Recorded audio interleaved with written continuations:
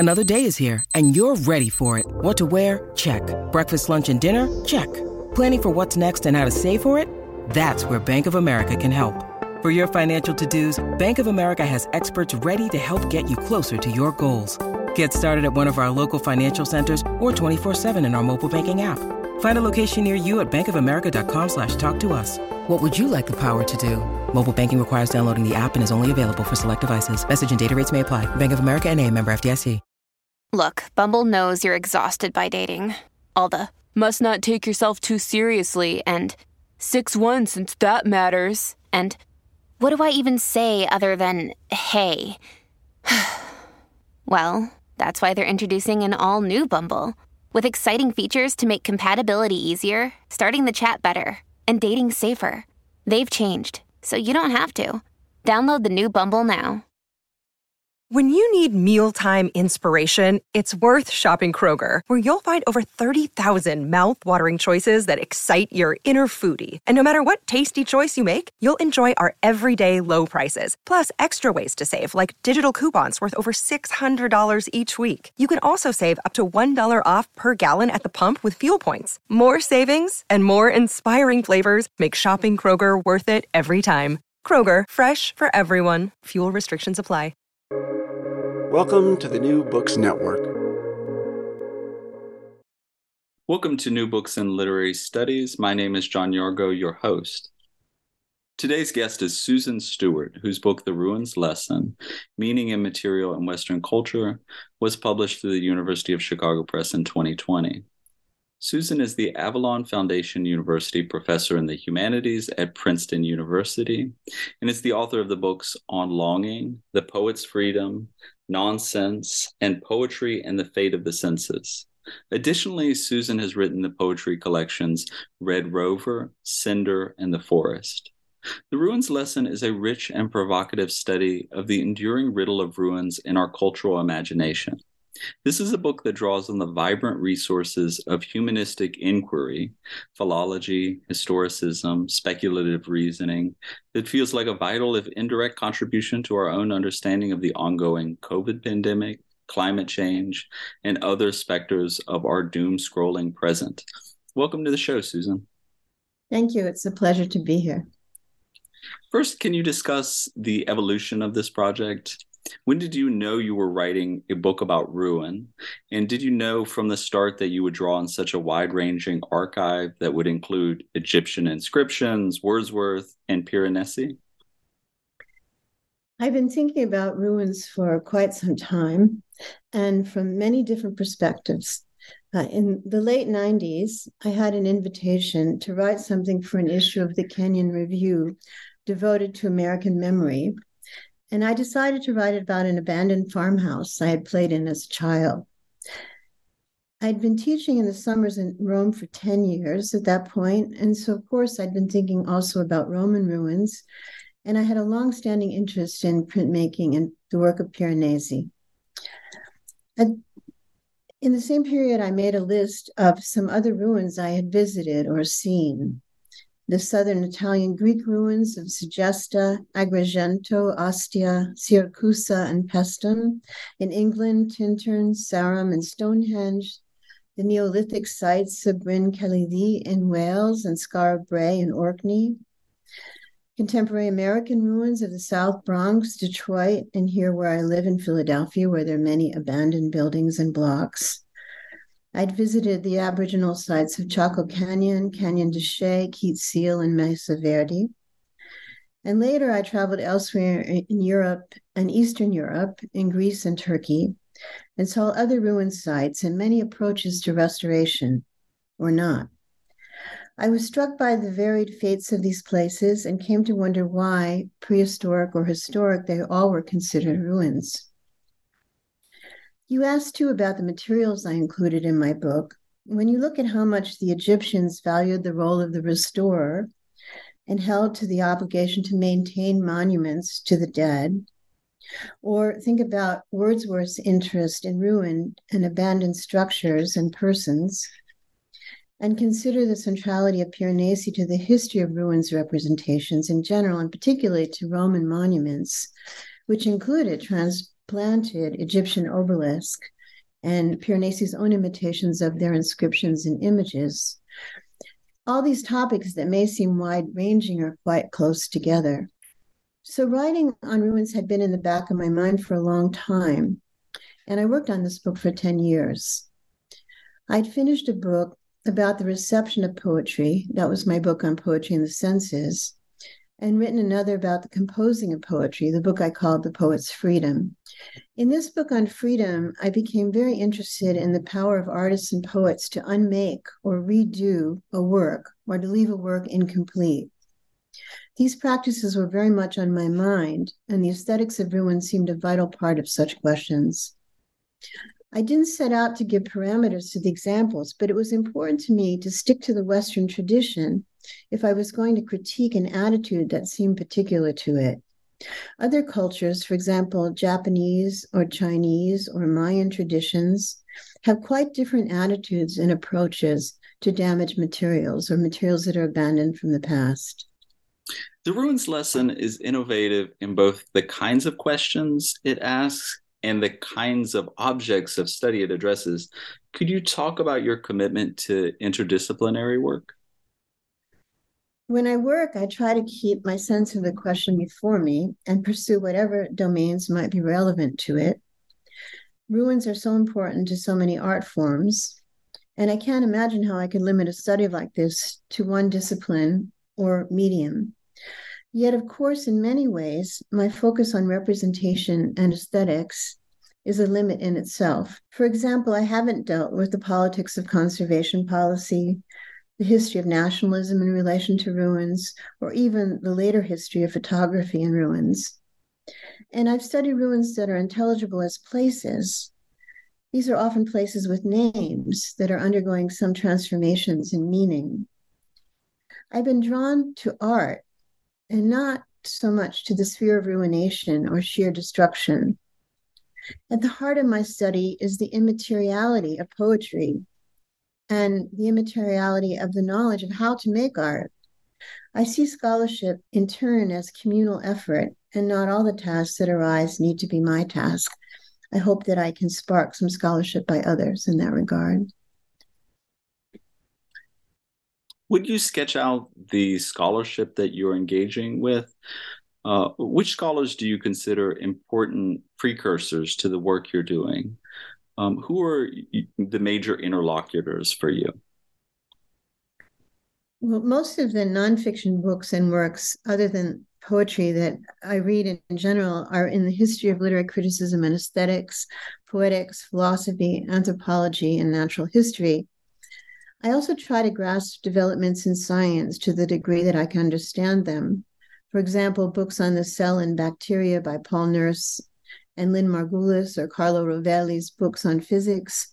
I'm also very interested in process philosophy, both Whitehead's work and more recent uses of it by Isabelle Stengers and Bruno Latour. In the case of this book, I wouldn't say I'm sparring with anyone. Polemics seem pretty pointless to me. But I do intend the book as an antidote to what I think of as the unthinking appreciation of ruins, what sometimes is an aspect of romanticism, and I'd say in its extreme form approaches what is called ruins porn.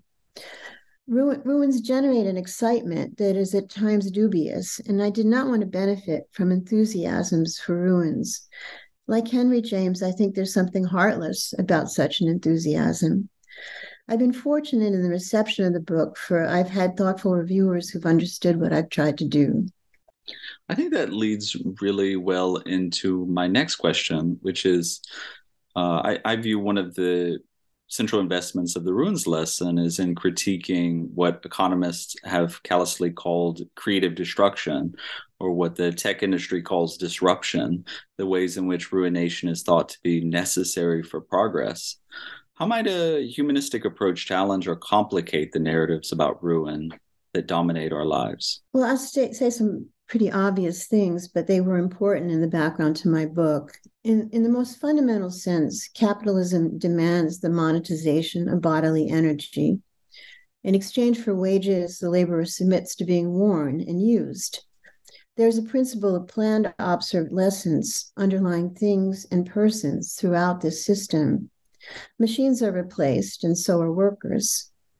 And those workers whose health has been ruined might then find their bodies subject to the for-profit health and pharmaceutical industries.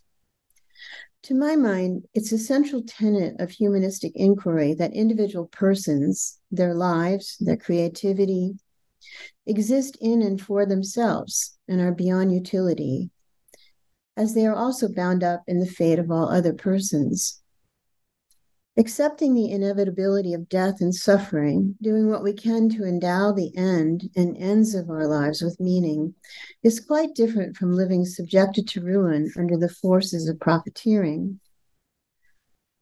The climate crisis has brought the most irrational dimensions of capitalism, the most self-destructive dimensions, to the fore, but they were vividly at work all along in the wage labor system. I've asked you to read a passage from The Ruins Lesson. I believe you're going to read an excerpt on the ruined woman trope. Yes, I can read the introduction to that chapter.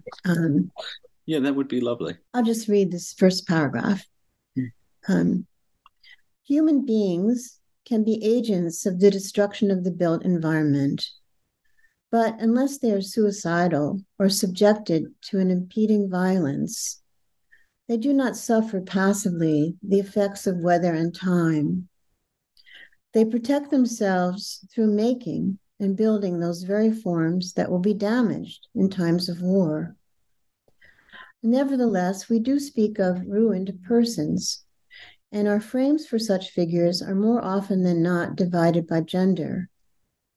A ruined man is one stripped of his material resources, damaged by fate or circumstances, unable to complete an intended future, yet continuing to exist.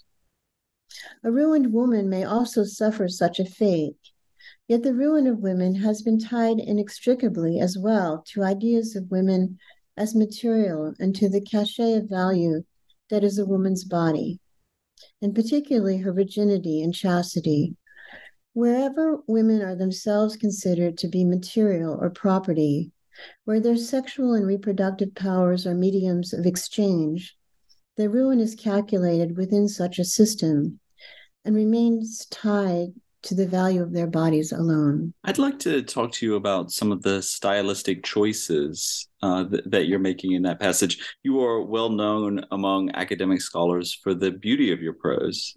For instance, Eric Keogh, in the Elements of Academic Style, uses passages from your book on longing as models for well-written academic prose. What are your values as a crafter of academic prose? And perhaps how are they reflected in the passage that you just read for us? Well, thank you. That was news to me to learn about that book. But it's not really a book. It's a wonderful book for those in academic writing. Yeah, I'm glad to know about its existence. But it's not up to me to judge the effectiveness of my writing for others. It's important to me that I write with those other persons in mind, often, in fact, specific persons in mind. I never feel I'm just producing a text. I'm speaking to others and listening to what others have said before my scene of writing and to what they might say in response. And of course, I approach prose and poetry differently. As I revise, I read both forms aloud with my voice. I say this because neurologists seem to have recently discovered that we actually do read aloud, even if we think we are reading silently. It's just that our larynx isn't producing sound at a level that we can hear. I find this amazing and so interesting for thinking about the production of writing. But poetry is not a kind of writing that I can compose by rationality alone. Poetry involves my physical being from the moment I begin to envision or sense a poem. As far as guidelines go, they have to do with my vices. I always have to edit my tendency to write long, clause-ridden sentences. And I like to have human agents perform human actions. So I always try to avoid the passive voice and the magical thinking that makes it sound as if things are in charge. You mentioned your desire to avoid clauses, but what struck me about the passage was that wonderful sentence where you're talking about the ruined man trope and how in some ways that sequence of clauses like simulates an argument. It's sort of leading us through sort of cause to effect in a kind of wonderful way. Yes, I try to pace things and make the time flow at varying rates throughout the course of any given paragraph, say. I think it's important to land on points and not just have them at work in there. Sure. And can we also talk about how your explication of the ruined woman trope fits into the larger structure of your book? Yes. This was a topic that I knew I wanted to consider from the first steps in my plans for the book. I remembered Thomas Hardy's comic poem, The Ruined Maid. And maybe you know it. It's a dialogue poem between two women, one who has stayed in a village and one who has left, obviously to go to a city. Just to give you some sense of it, the second stanza goes like this. You left us in tatters without shoes or socks, tired of digging potatoes and spudding up docks, and now you've gay bracelets and bright feathers 3. Yes, that's how we dress when we're ruined, says she. And in each stanza, of course, the ruined woman responds in this way, naming herself a ruined woman. So you can imagine how it goes on. As in much of Hardy's work, the apparent comic tone masks something tragic. He was much concerned with the theme of the ruined woman and women's independence. We can picture Tess's final moments as Stonehenge, for example.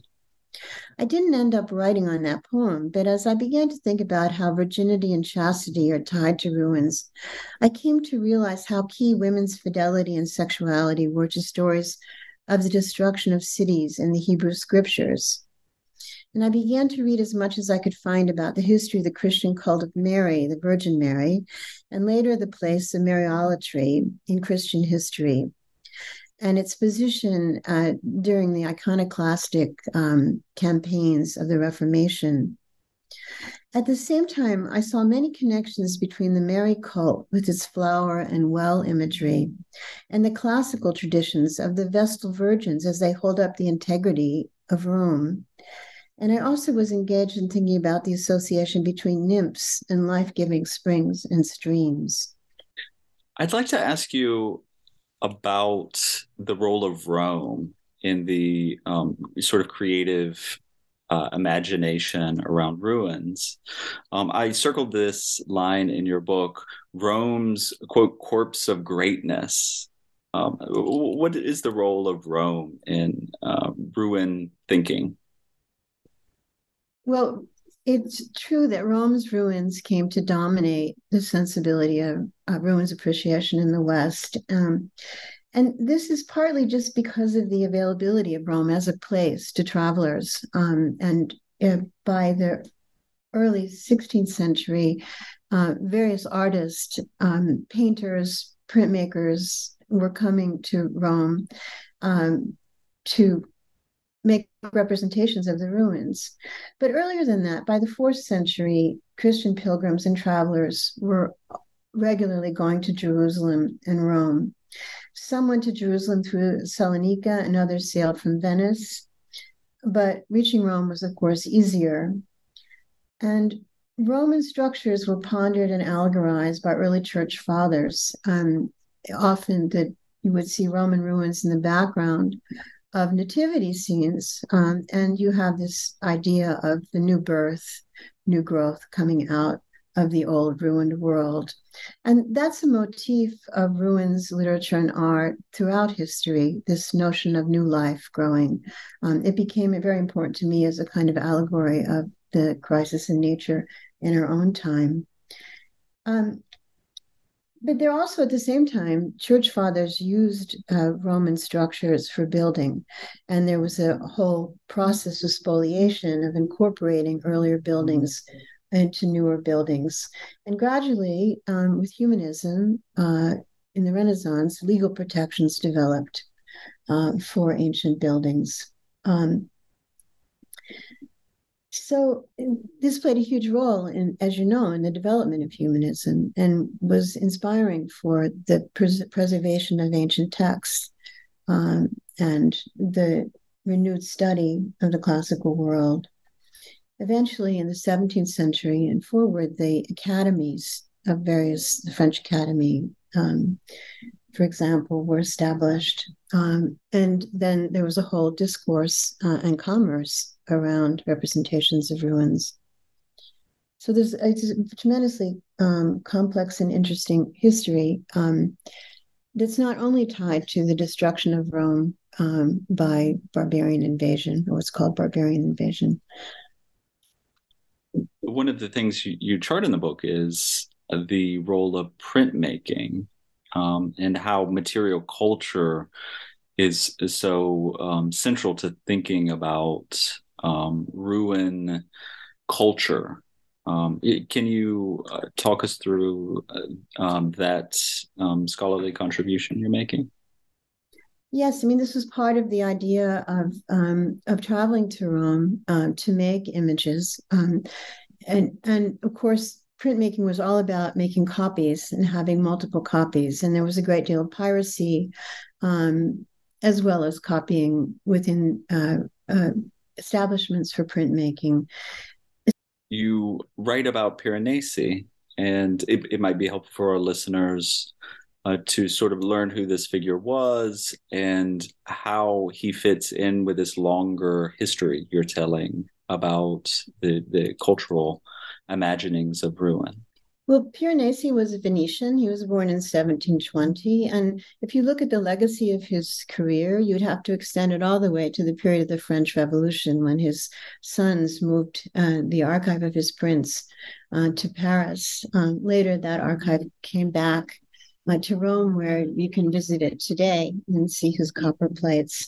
Piranesi was an artist of tremendous inventiveness, in the sense both of advancing the possibilities of printmaking, everything from connecting it to the three-dimensional effects of, say, carving, to new ways of representing clouds in printmaking, working with tremendous facility as a draftsman.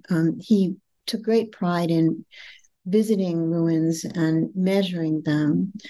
He bitterly critiqued the measurements of anyone else who might have come near the ruins he was talking about.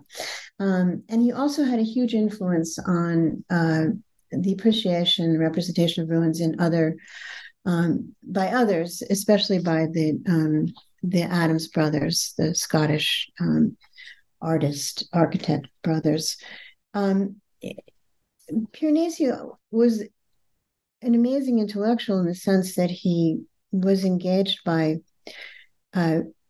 problems of representing the imagination, representing the unseen. With his prison series or his grotesque, he showed worlds that we could describe as mental worlds. At the same, and you can see that's in great contrast to this obsession with accurate measurement, which had been the preoccupation of other printmakers in Rome who preceded him. And he also had a kind of unusual agenda, political agenda. His works were not particularly religious. He also often represented people who were alienated or disenfranchised from the culture in the shadows of his ruins. And he really wanted to reawaken a sense of the magnificence of Roman culture, not simply in its monumentality, but also in its generosity toward public space. That was one of the ways that he conceived of his project. He also, for a long time, pursued an idea about the Etruscan origins of Roman architecture. He was from a family of stonemasons and architects, so he had a very deep knowledge of how buildings were constructed, and not just buildings, but lots of public works as well. He was a person of terrible temper, apparently, but with, I think, one of the great visionaries of ruins, along with other figures like Goethe and William Blake. people who saw in ruins a chance to reimagine the world and to rebuild the world. I like to ask guests how their scholarship fits in with their teaching. Do you teach the material in this book? How has teaching influenced your thinking and writing about ruins? Well, I actually have not taught a course on ruins. I try to teach what my students most seem to need. And so my teaching usually is centered in the history of poetry and poetics, or poetry and philosophy, and history of criticism. I have enjoyed teaching the long history of pastoral forms, which of course starts with the classical tradition and early idylls and eclogues, and has gone all the way to become a vivid topic in contemporary poetry and environmental criticism. And I'm sure that teaching influenced my writing on ruins, because I became particularly interested in the ways that nature shapes and overcomes ruin forms. And finally, I'd like to ask you what's next. I know, this book, after 10 years of labor, was published relatively recently, 2020. But have you given thought to your next project? Well, yes. I'm finishing a new book of poems now, and I'm deep into my next prose project. It's a brief and more speculative book that I'm calling Poetry's Nature. And it's concerned with poetry as a living form, an art that involves rhythm as well as measure, as it unfolds in time. And I first have an obligation to deliver 4 lectures on the topic this May at Oxford, and then I have next year to shape the volume. Excellent. We will look forward to both of those projects. Thank you so much, Susan, for joining the podcast. Thank you.